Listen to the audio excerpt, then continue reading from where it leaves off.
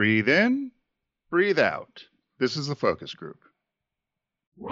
It's the savvy side of 9 to 5. Listen. Bueller. Laugh. And learn. Negotiation. This is what you do in business. This is the Focus Group with Tim Bennett. Staunch. And John Nash. Keep your clothes looking neat and clean. We're all business. Except when we're not. Hello, everybody, and welcome to the Focus Group. Tim Bennett here, as always, with my good friend and co-host, Mr. John T. Nash. Head over to focusgroupradio.com to find out all about us, including our Tuesday podcast, which is TFG Unbuttoned. You heard our teaser, which is Breathe In, Breathe Out, which relates to one of our stories in our Caught My Eye segment, which is in the beginning of our program. And then after our break, we've got a Shop Talk segment, which is where we discuss some career and business advice or an article that John and I have found that we think relates to career and business or advertising and marketing, which is where we spend most of our career. And then we finish up with our business birthday, which we've been doing for 13 or 14 years now. And John likes to give that moniker, we're the only show in the universe that does business birthdays. Indeed. So for those of you who are familiar with the show, we've moved that now to the end of the segment. Since so many of you time shift, we don't do the call-in games anymore. So we've moved the birthday to the back. One of our listeners, Heather, totally approves of the new show format. I think she likes having business birthday at the end. In fact, it sort of reminded me of one of our favorite shows, which it was not designed for us, but Pee Wee Herman. When Pee Wee's Playhouse came out, you know how many adults made it a Saturday morning ritual to watch Pee Wee and Screen and Conky and Cherry and Miss Yvonne and Tito the lifeguard. I mean, so the show always ended on a good note. So now we end on business birthday, and then he would get on his scooter and take off, right? My friend, Jay lived in Philly with me. She lived there. We all lived in this loft, and a friend of ours, Brian and Beth, they would host Bloody Mary Saturdays in the morning, and they would do Bloody Marys, and we'd all watch Pee Wee Herman, and there was the word of the day and all the nonsense that happened with Pee Wee's Playhouse. But it was very much an adult show, as much as it was a kid's show. Probably more so an adult show, I guess, with all the humor. I still laugh at it when I see it, and I still love the Christmas special they used to do every year. I mean, that Pee Wee's Playhouse Christmas special was other than probably Rudolph the Red-Nosed Reindeer, the gayest thing ever on the holiday season, right? When Grace Jones is delivered in a box, and she comes out with that metal brassiere thing, the chest plate, and the helmet, and she goes, Pee Wee, I was not supposed to be here. Then she goes, shall I play for... She does the little drummer boy bit. You couldn't... I just screamed with laughter. Is delivered in a box, wearing a metal breastplate and a helmet. Then you know you're in unforeseen territory, but it's going to be fun, right? Right. Or Katie Lang is dancing in her country and western garb. Yeah, I mean it's on Tito the soccer player. I mean it goes on and on and on and on, right? Yeah. So, how was your week, Mr. Nash, or your weekend? Did you have a nice? I guess we're in the middle. So it's you know what we're in the middle of. We're in the middle. We're dead winter. We're in the dead of winter, and I did actually go for a couple walks over the weekend, and I went to a nature preserve up by us, and I was the only one there because it was 10 degrees out. I bundled up, and I'm walking around, and I actually walked into this area where there's no one around except an old house and a stream. And I thought to myself, if something happened to me and I just got collapsed right here, I wonder how long it's going to take before they find the car in the lot, they follow the trail. It's a stupid way of thinking. Would find you? Yeah, I'd eventually be found, but there'd probably be like a bunch of rats and a wolf picking at the corpse. You don't have a lot of good eating, though. Me, there'd be some good eating. I'm a little more heftier. I'd probably survive. Animals would survive a little longer. They might pick a little bit and move on. Yeah. I watched this thing. I don't know if you ever watched this. There's a college in Georgia, and it's called Berry College, and they have this cam. For the last 3 or 4 years, I used to watch the eagles. They have an eagle cam, and there's a nest of eagles, and they would hatch these little eaglets. And they would feed them, and I'd be fascinated by what they would bring to the nest. It would be some carcasses of something. A field mouse, a rat. Piece of a deer, a rat, whatever. One time they brought part of a cat, which was kind of oof. But it's usually squirrels and some sort of coot or fish or something. But the last 3 or 4 years, the chicks have not survived, and so I was watching that this weekend, and lo and behold, again, for the third year now, the chicks have not survived in the nest. Kind of sad, but I used to it was very calming for me to watch this nest, and watch the eagles feed. So now I need to find another nest. Maybe it's my grandmother used to love birds, and so we used to always watch this sort of thing. So for me, this was kind of a soothing thing. But I was kind of upset over the weekend that the eagles no longer have the babies down there in Georgia. So I don't know what to do. I need to find a new nest. If any listeners have a new nest for me to watch, let me know. I'm glad you brought up birds because I found that I really, really enjoy watching them. We have a bunch of bird feeders around, and there's a lot of cardinals on our property right now. And obviously not obviously, if you know birds, the males are the brightest, and because they're supposed to attract the attention. And I love the little games that they all play around the feeder. Who has the primacy to be up on the ledge? Who's eating the seeds that fell onto the ground? Do they get along? And I just think birds are, and I'll say this, I was back when the weather was milder, I was bike riding one day and I was going on an empty country road, and it must have been, I guess it's a barn swallow, like a little tiny bird. Right. Literally flew right next to me, going up and down and up and down, and then it just went ahead of me and cut right in front and flew away. And I just thought to myself, don't tell me that bird was not having fun. And it didn't realize what it was doing. I don't know if it thought it was a game or something, but it was following. And then it was like, look, I can go much faster than you. It went away. You know what they say about cardinals? Smart birds? No, it's a loved one that's passed that's come to see you. Really? Let you know things are okay. Yeah. Well, that was a lot of loved ones hanging out at the feeder. It could be, could be a loved one coming to let you know things are okay. It's a good thing to think anyway. All right, I'll take that. I'll take that. Yeah. Yeah. You think of a loved one and makes you remind them of somebody like that. So what caught your eye this week, Mr. Nash? What caught your eye? Here's what Tim and John found. All right, mine might be a little tiny bit long because I'm going to read directly from the piece, but it came out of the New York Post, and the headline reads, "The Shockingly Dark History of Chippendales." Uh-oh. Yeah, so I read this. I read it twice, and I put up if you're watching on the video on YouTube, I put up some antique pictures. They're from when Chippendales first came out. I mean, this goes back to the 70s, I think, and the guys have really long hair. Yeah, they have really long hair. And all right, so in the 80s, early 80s, as many as 900 women a night would press into Chippendales Upper East Side Club and chant, "We want meat, we want meat." The oiled, muscled dancers would comply, stripping down on stage before venturing through the audience to kiss customers and accept dollar bills in their G-string pouches. So a podcast hosted and co-produced by a woman named Natalia Petrzela. She has a podcast called Welcome to Your Fantasy, and this dropped one or two Wednesdays ago, and she profiled the dark history of the Chippendales. So, there were stories about the dancers making $300 to $1,500 an encounter for sex from some of the club patrons. A lot of us know that. There's one story she recounts where she says this woman said to one of the Chippendales dancers, "I'll give you 100 for every inch of coke I can snort off your C-K." Off his John, I suppose. His member. But all that paled beside what went down between Steve Banerjee and Nick DeNoia. The former launched Chippendales in 1979 in a Los Angeles bar, and that would be Steve Banerjee. And the latter turned it into a global phenomenon. By the 1990s, the business would be plagued by a murder, arson attempts, and an FBI investigation. Did you ever think that with Chippendales, right?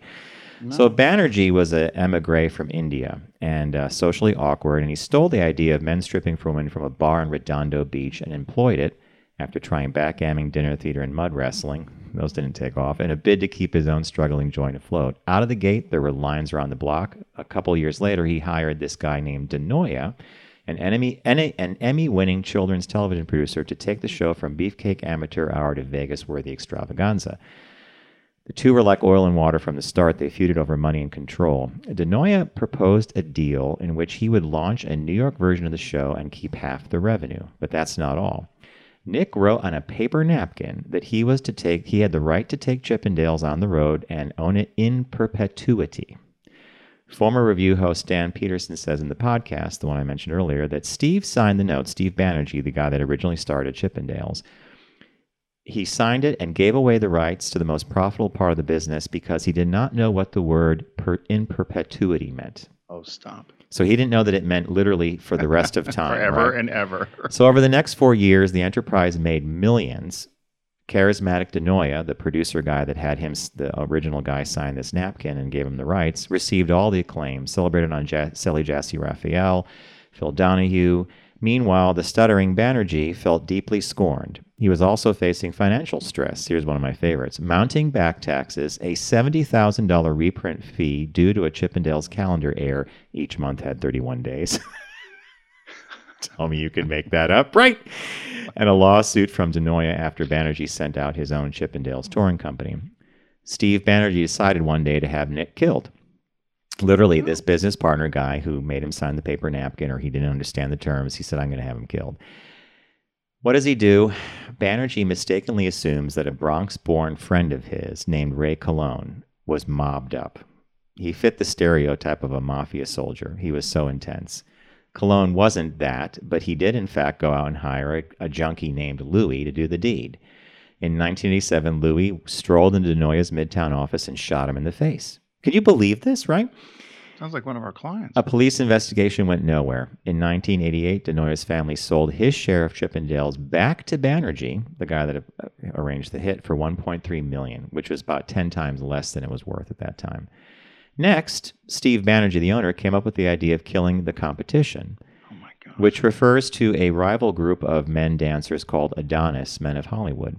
Banerjee hired another amateur hitman named Strawberry.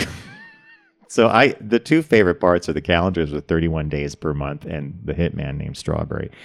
Strawberry got cold feet, and he was actually hired by that same guy, the Cologne guy. He got cold feet, and he told the FBI that he'd been hired, and then he turned in Cologne, who then flipped on Banerjee, and then Banerjee was arrested on the murder of DeNoia and, of course, the planned one of the other guy.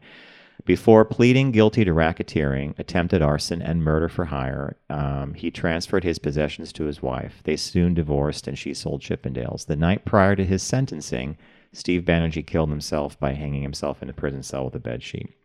Chippendales lives on via tours in Las Vegas, where, pre-pandemic, some 250,000 people saw the show annually. It holds an interesting legacy despite a dark past. So a little bit of a long one, but yeah, dirty play in the world of Chippendales, right? Are you shocked by this? Well, I'm kind of shocked by it because, I got a lot to say about it, I guess, but I often wonder when these murder for hire plots that you hear about all the time and the greed and all the other nonsense. I often wonder how these people think they're never going to get caught. Could you imagine? You hired someone to kill someone. You think that person's never going to rat. They're never going to tell.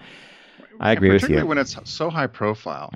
The Chippendales thing always amazed me, though. You and I, when we did, many years ago, you and I had done some work for Las Vegas. Mm-hmm. And we had done the Las Vegas pool party, and we worked with James Vaughn, who, by the way, I don't know if you know, on the sidebar now, he's got a travel company. We can talk about that another time. But he used to be a Chippendale, one of the only gay Chippendale dancers, right? Right. And so we had gone and we had watched the show, and I was really disappointed in the show in Vegas because you could see more at the pool party with people walking around just that were guests at the Luxor, than you would with the Chippendales. Somebody would come out, and these guys were all very in great shape, and probably most of them were straight or whatever, and the women are all dancing and screaming and yelling at them in the audience. But what I found odd about the whole thing is they would dance and they'd be cowboys or whatever they would, and they would take their shirts off, and that was about it. That was it. Right, and right before they met, whip their pants off or whatever they had on, or their towel, where they would then be in a Speedo or something, the lights would go dark. But that's what you wanted to see, right? You wanted to see the butt and the down below. I agree. They never showed anything. They never showed anything below the waist, and not that they were going to be nude, but you never even saw that part. And I thought, what a waste of money this would be to me. I don't know. You saw more at the pool. Yeah, I just remember. I think we went to the Chippendales with Katie too, and I think Katie was like, "This was a waste of time." Katie was like, I could have, yeah. So there you go. So what caught your eye, sir? Well, mine is vastly different. So this this might have also been covered in the New York Post. I don't know. The New York Post is quite the paper, by the way. It's a scandal rag sheet, practically. Yeah. So the headline here is Massachusetts man swallows his ear pods in his sleep. Have you seen this? He swallowed his AirPods. Well, they could have fallen out easily. I didn't see this at all. This is news to me. So this caught my eye because in fact, John and I had talked about this. I had the AirPods, and this is the original model. So there's a new one now that stays in your ear supposedly a little better. The noise canceling they've got a ones, new little adapter thing. But the old one for me, my right one would fall out all the time. And one time I was actually using the facility in the bathroom, and it fell out as I flushed the toilet and went shooting down the street. I watched it on the sewer with my Find My iPad app. Saw it going down the drain. So I thought, well, here we go. So this guy was sleeping with his earpods in. He was sleeping to music. And he woke up, and he had trouble breathing, he said. And he couldn't figure out why. He just thought, well, maybe it's just, I'm not feeling well or whatever. And they had a big snowstorm in Massachusetts. So he went out to go shovel the driveway. And he was having trouble breathing, but he thought, well, he was looking for his AirPod, and he couldn't find it. And he only had one of them. But he thought, well, it must be somewhere in the bed, but I'll find it later. So he and his wife and everybody, after he came in from shoveling and he had trouble breathing, he had come in from shoveling and having trouble, as I said, breathing. So he tried to drink some water. The water wouldn't go down. It was all stuck in his throat. So he had to lean over, and the water was coming out. So couldn't figure out why the water wouldn't go down. So with all this trouble breathing, his wife and then his son jokingly said, well, Dad, I wonder if you swallowed your earpod. And that's why the water won't go down. Ha, ha, ha. So sure enough, as the breathing and the fact that this obstruction was happening with him, he went to the emergency room. They did an x-ray, and lo and behold, they found the AirPod. And if you're watching on our video feed, you can see that there is the x-ray of the AirPod in there. So the surgeon said he was actually quite lucky, because sometimes the way these things could go in, that they could have got caught in the lung, or could have gone actually in the stomach, and it could have really caused a real problem and actually killed him if it was lodged in there differently. So the doctor did an endoscopy and went in there with a very thin tube and was able to pull out this earpod. The AirPod. And thankfully, they said he had minimal discomfort, but and it was, he shortly had a meal afterward, and he was fine. And he said, he thanked the staff. He said the headphone worked fine afterwards. The only thing that didn't work was the microphone function was broken. And the doctor said he was extremely lucky, but they said you probably should not sleep with these things, because as you roll around, if it does fall out of your ear, and it obviously went into his mouth and he had swallowed it. And the doctor said he's quite lucky. It could have turned out to be a lot worse. A lot worse, yeah.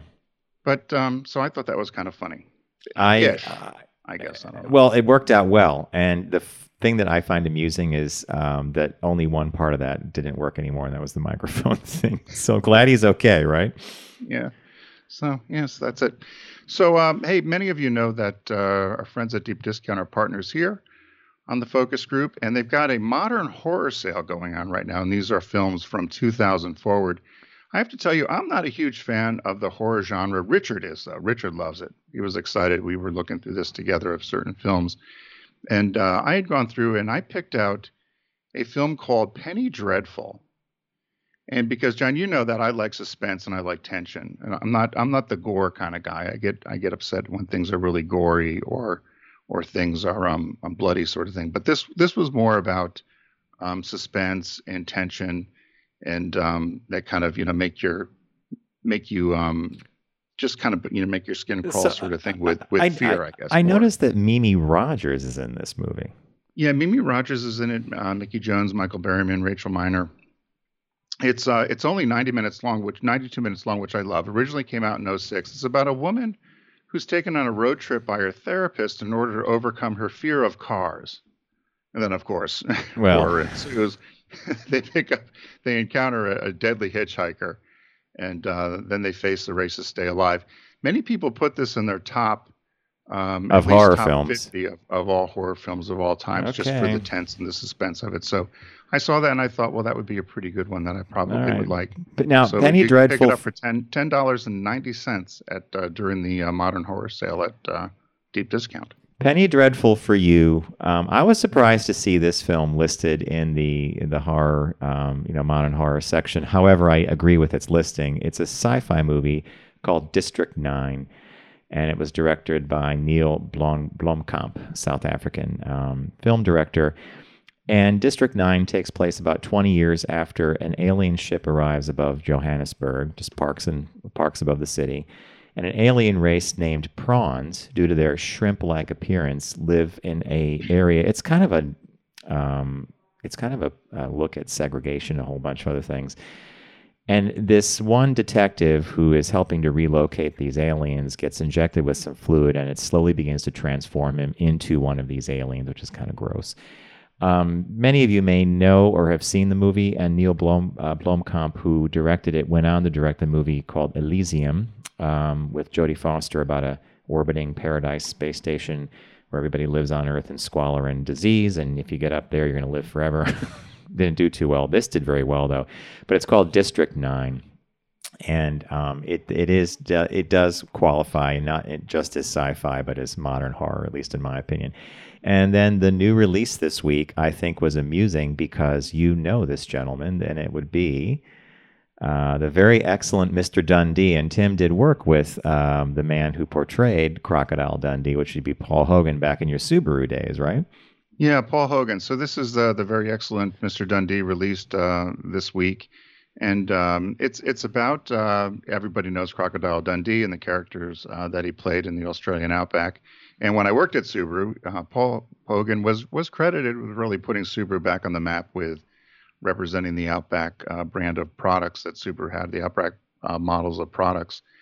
And this movie is about beyond homesickness for Australia, the 80s celeb Paul Hogan, playing a fictionalized version of himself, is pretty much used to his quiet retirement in L.A. However, his angry granddaughter's insistence that he accept the knighthood he declined and pushy producers gets him to go back to Australia. And, of course, I'm sure he probably reprises his role. John Cleese is in it, Chevy Chase, Olivia Newton-John.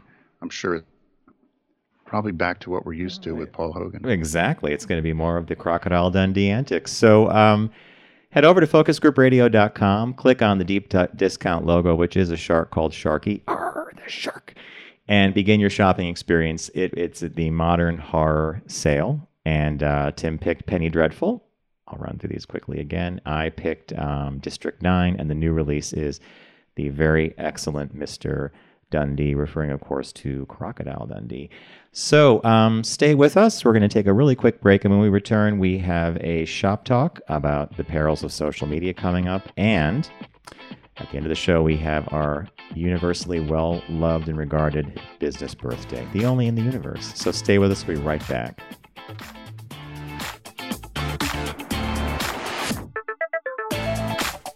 You're listening to The Focus Group with Tim and John. Learn more at focusgroupradio.com.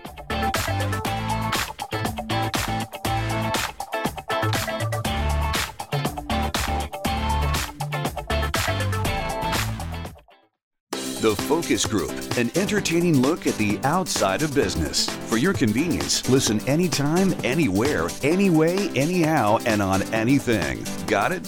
Head over to focusgroupradio.com and pick your poison. We're all business, except when we're not.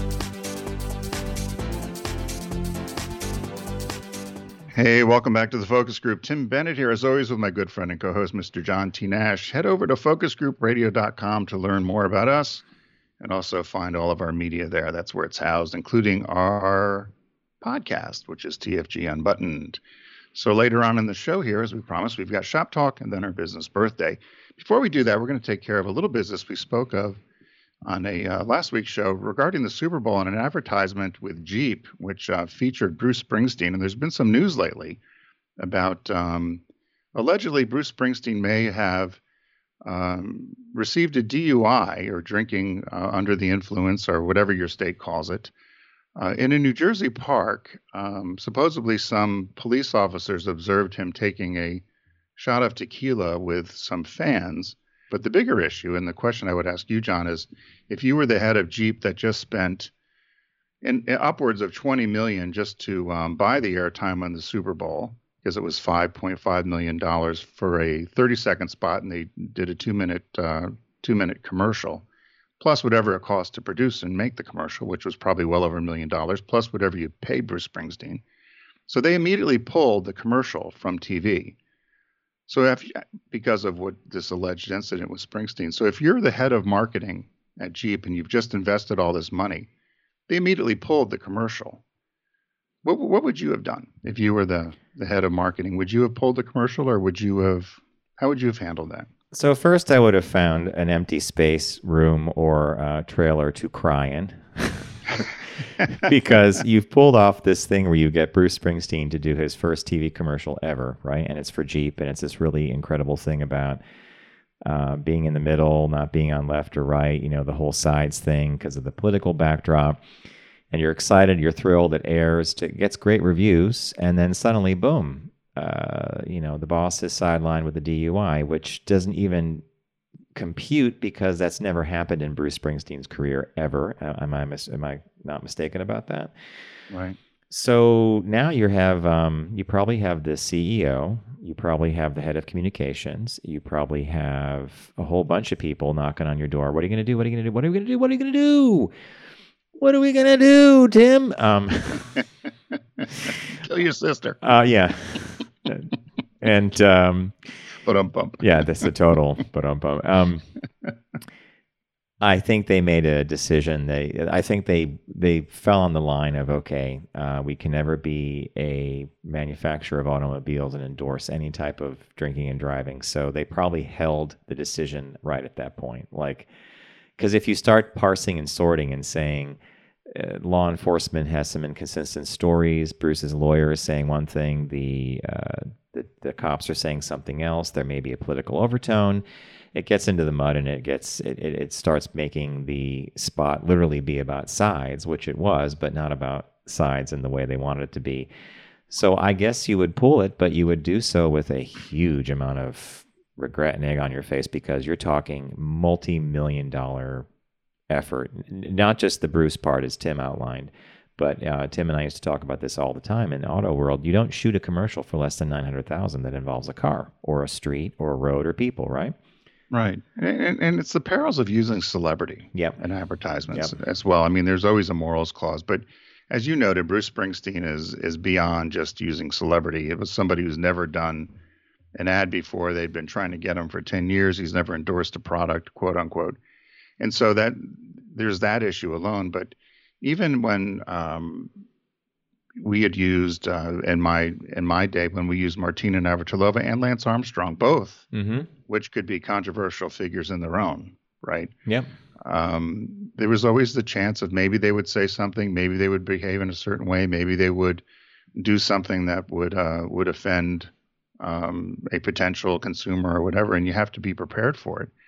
And so I don't know what you do in these sort of situations, but I'm not so sure I would have been quick to have pulled the spot. I mean, it almost felt as if he was guilty until proven innocent in this case. I was just going to say, pulling the spot literally did, whether they did it for safety or they don't want the brand associated with anything to do with drinking and driving, it sort of cemented the story, though, right? By pulling it, they're saying, now you have to prove you didn't do anything and we'll air it again.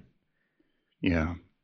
And I think it tarnished the spot, because now if you go put it back on, it's going to be like, I don't know. It's a tough one, but you and I have been reading the story, and a number of people had sent it to us, and so that's why we wanted to address it. But even in reading the story, you and I were just confused about, well, what happened? There just doesn't seem to be a clear, he was driving a Jeep, he was driving a motorcycle, he took a shot, he didn't take a shot. He was asked to walk 18 steps, he walked 25 steps. or something, whatever, yeah. There was just, someone says it was politically motivated, it wasn't politically motivated. I mean, I don't know. These sort of things, to me, I never understand what first of all, why it took so long for it to come out. It supposedly happened in November.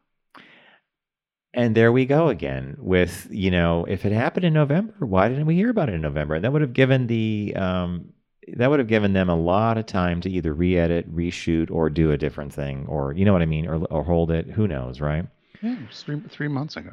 3 months ago. So there you have it. But so John and I both would have probably handled it differently then, right, John? Mm-hmm. Much differently. Which is why we're on the radio. So John had found this story from Inc. magazine, and quite frankly, I read it and I was scared It was scary for me, I guess, when I initially read it. And then when I read it again, I kind of cocked my head, and there were some thoughts I had along the way. So we'll share it with you. You did what I did then. I read it. I was scared. I read it again. I'm like, okay, there's a couple things here. Right. There was ways to handle it. So the headline is Internet Trolls Cost This Founder Her Business and Her Home. Here's how to protect yourself. So essentially, this is a story about a woman named Sarah Christensen. And a couple of years ago, she said she has a successful company. She was looking to hire a marketing manager. And we all talk about this, where companies now will look at your social media. They'll mine it. And they're going they're going to look and see what you're doing online. And we always tell people, do not put stuff online that you think is going to be controversial, or particularly if you're out in job hunting or at any time, quite frankly. And we've probably all made the mistakes or said something that maybe you shouldn't have online. But in this case, this woman, Sarah Christensen, is out looking for a marketing manager. She ends up asking a couple of the applicants to send them links to their social media pages. And this one woman sends a link to, I believe it was Instagram. Yeah, it was Instagram. And the one picture had the woman standing by a pool in a very revealing bikini. And so the employer crops the picture, takes the woman's head off the bikini. The woman's name was Chloe, I think was her last name, Emily Chloe. So the employer crops the picture with her head and posts it and says, oh, by the way, PSA announcement. If you're looking for a job and the employer asks you for social media links, make sure you're aware of what you're posting and don't send pictures like this. I'm looking for a professional marketer, not a bikini model.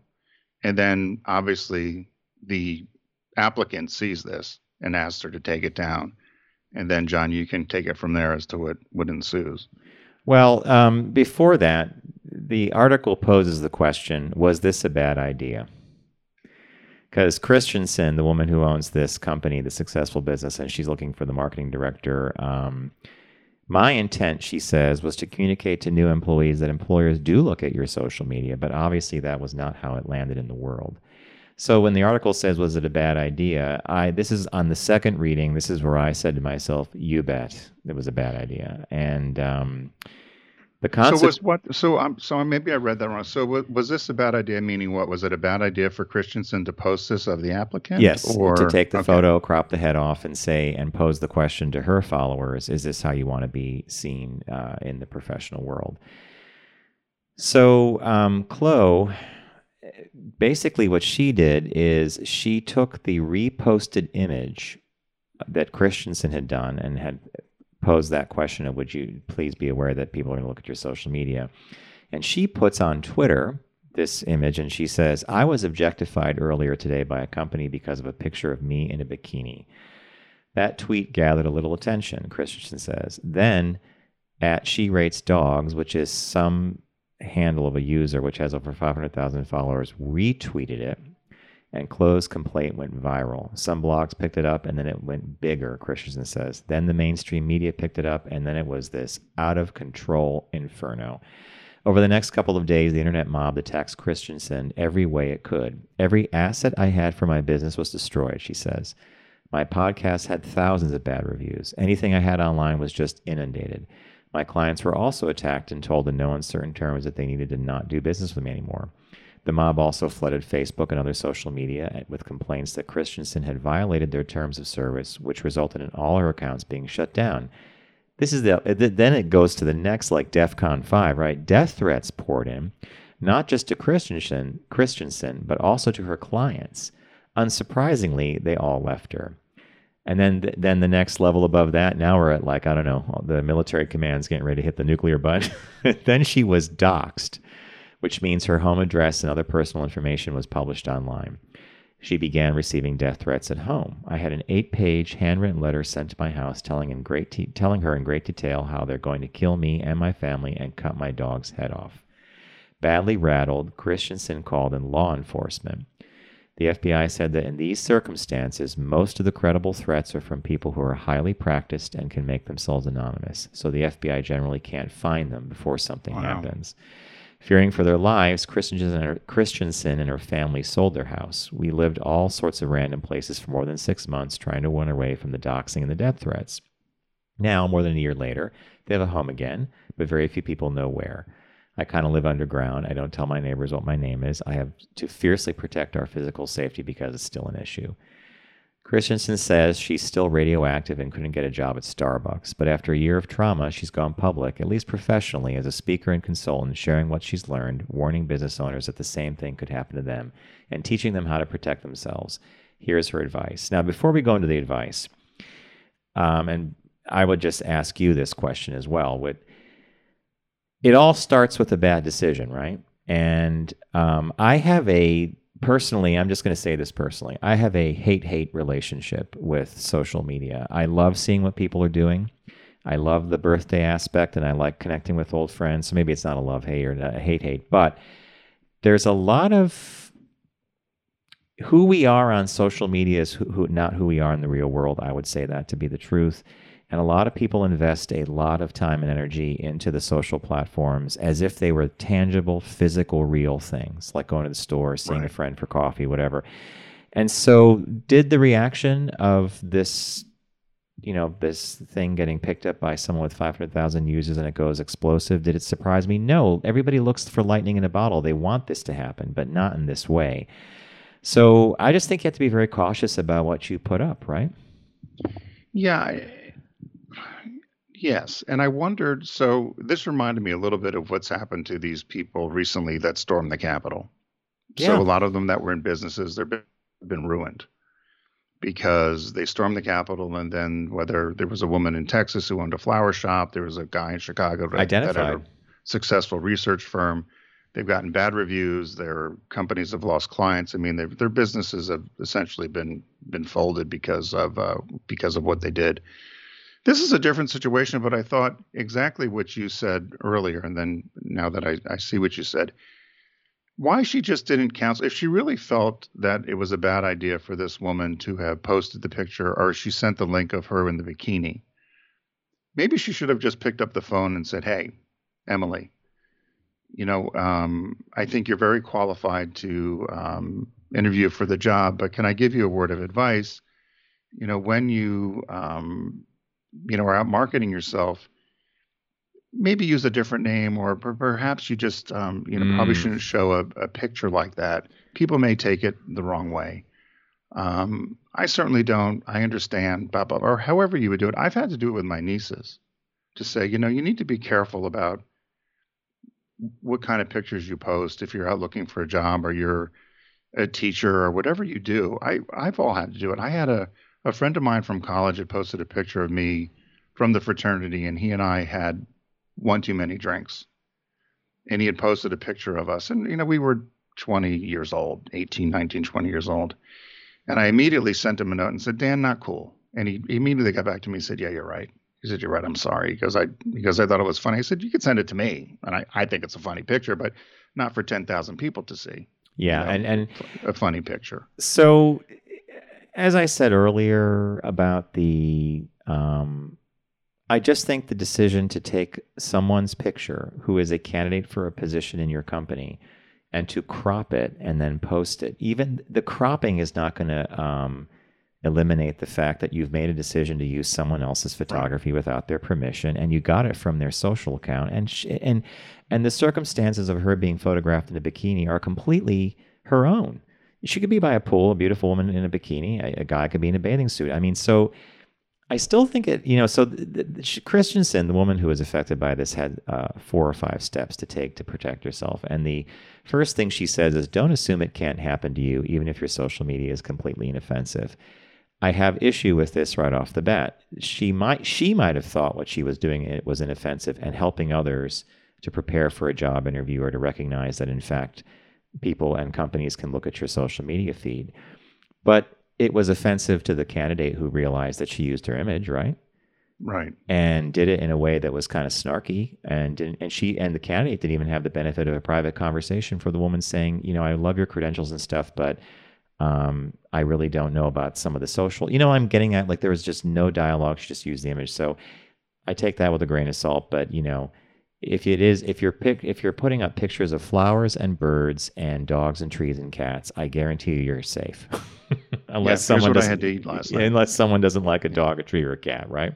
What's the other one that she had? The second thing she said, have a plan. And I initially thought this seemed like overkill. So she said, have a plan. Businesses need to have a plan for this, because when you're in it and you have no plan, you cannot respond in a thoughtful way, especially if the lives of you and your family are being threatened, she says. Your plan should include lining up PR and legal services with experience in this area because of the complexities involved. You need reputation management and physical security. I thought this was a little crazy. What I didn't understand about this and expensive. Is, right, if you're a small agency, for instance, I thought you and I have Triberry Productions. We're an ad agency, marketing agency. We don't have a plan for this. I think we're smart enough as to how we post things and how we manage ourselves. But we don't have a reputation management and physical security firm ready to go, do we? Well, no, because what we're talking about here and on Buttoned, our Tuesday podcast, is often stories that are coming directly to us from the world of marketing, advertising, and career and resume stuff and consumer culture. And so you can have an opinion about some of this stuff, but we're not doing what I said earlier. We're not taking a job candidate's image from their social media feed, which they provided to you because you asked for it for a job situation, and then you've cropped a photo, put a warning label on it saying, don't do this if you're doing a marketing job because I'm not hiring a bikini model, and then you throw it out into the universe and look what comes back. So I think what we're reading when she says have a plan is the slingshot effect of, oh my God, the worst in the world happened to her for sure, and now this is getting dealt with this way. This next one is just sensible for anything. Keep your home address and personal information private. As far as you can do that, good luck, because you and I have actually sometimes randomly, Tim and I will sit down and say, I wonder what happened to so-and-so. Maybe it's someone we grew up with. Right. I will tell you that it's fairly an amazing thing that you could find out where you could find a lot out, even without your information being made available via your social media feeds. So that one, I'm just like, okay, that's just sensible to not put it out there. So it's obviously findable, but it's findable, right? Yeah, the one thing I did question here, though, there was one thing where she says, when you go to the dentist, they don't need to know your home address. They do. But a lot of times with insurance, they will ask, are you still at blank, blank, blank? So I thought that was a little bit odd. The number 4 was rethink your dependence on social media. And, she had said that a lot of her work was done around social media and she relied on social media. I think that's an issue if you do think that so much of your business is going to rely on that. I know a lot of people do, but I think you need to have a more robust campaign and not just think you're going to rely on one form of social media, because if it does go out or you do get removed from the platform, you're going to be in trouble. My thought about this whole thing, though, regarding this rethink your dependence on social media, when she started talking about her accounts being hijacked and people sending her DMs and people giving her bad reviews on Instagram or accounts, why didn't she just shut them off? Close them down, yeah. But it loops back to what you said, that she viewed her leads and the value of her business and what she was doing was happening through the social media stuff. And Tim and I will agree with this.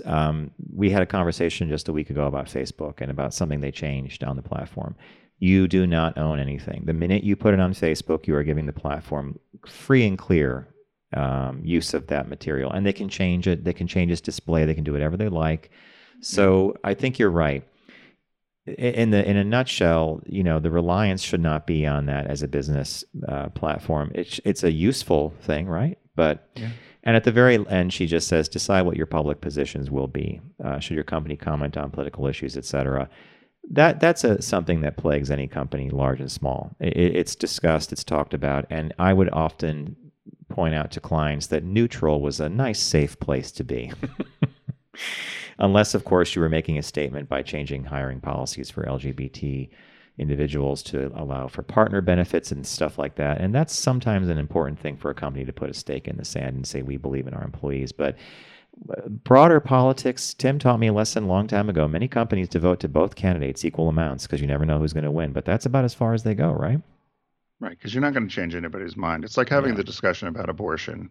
Whether you believe in a woman's right to choose or not, you're not going to change anybody's mind. So it's not worth getting in a fight about. in taking a position in many cases. So be careful online. Yes. Our business birthday today. Everyone does celebrity birthday greetings, but the Focus Group is the only show in the universe that celebrates business birthdays. So our business birthday today comes to us on February 17th. Born February 17th in 1917 is Guillermo Gonzalez Camarena. So it's February 17th, 1918. I get all the dates screwed up with my dyslexia. He was a Mexican electrical engineer who was the inventor of the color wheel type of color television. He also introduced color television to the world. He was born in Guadalajara, Mexico. He invented the chromoscopic adapter for television equipment, which was an early color television transmission system. He applied for U.S. patent in his late teens, early 20s, and he finally, in 1941, was able to obtain the patent for color TV. He said his invention related to the transmission and reception of colored pictures or images by wire or wireless. His invention was designed to make it easy to adapt black and white television equipment. And he had sold his first set in 1954 for $1,450 for color TV. So we have Guillermo to blame for taking us from the world of black and white. We had to imagine what things look like, because I grew up with a black and white until my grandmother willed us for color television. Yeah. He said he also filed for additional patents for color television in 1960 and 1962. The very first color transmission of television in the lab was in Mexico City. And he had also obtained authorization to make the first publicly announced color broadcast in Mexico in 1963. He sadly died in a car accident in Pueblo on April 18th in 1965 at the age of 48 while he was inspecting a television transmitter in Veracruz. But, I never knew who he was. It was funny. I was going through the list and I saw his name as the inventor of color TV. So actual color. Cool. It is very cool. And I love when these kinds of business birthdays come up, because this is a technology that transformed what was there, being black and white, and made it something spectacular color. And here we all are, glued to our TV. So thank you, Guillermo, and thank you, Business Birthday Tim. And thank you all for joining us today. Remember to subscribe, like, and rate the Focus Group, and check out TFG Unbuttoned, our Tuesday podcast, available on Tuesdays. But also, everything's always at focusgroupradio.com. And a big thanks to Deep Discount. Check out their modern horror sale. Go to our site, focusgroupradio.com, click on their logo, and begin your shopping journey. So everybody, stay safe, have a great week, and we'll see you in the new one.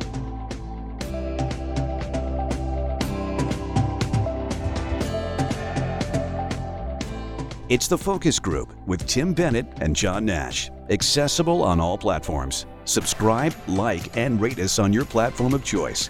Learn more at focusgroupradio.com. That was a stunning focus group.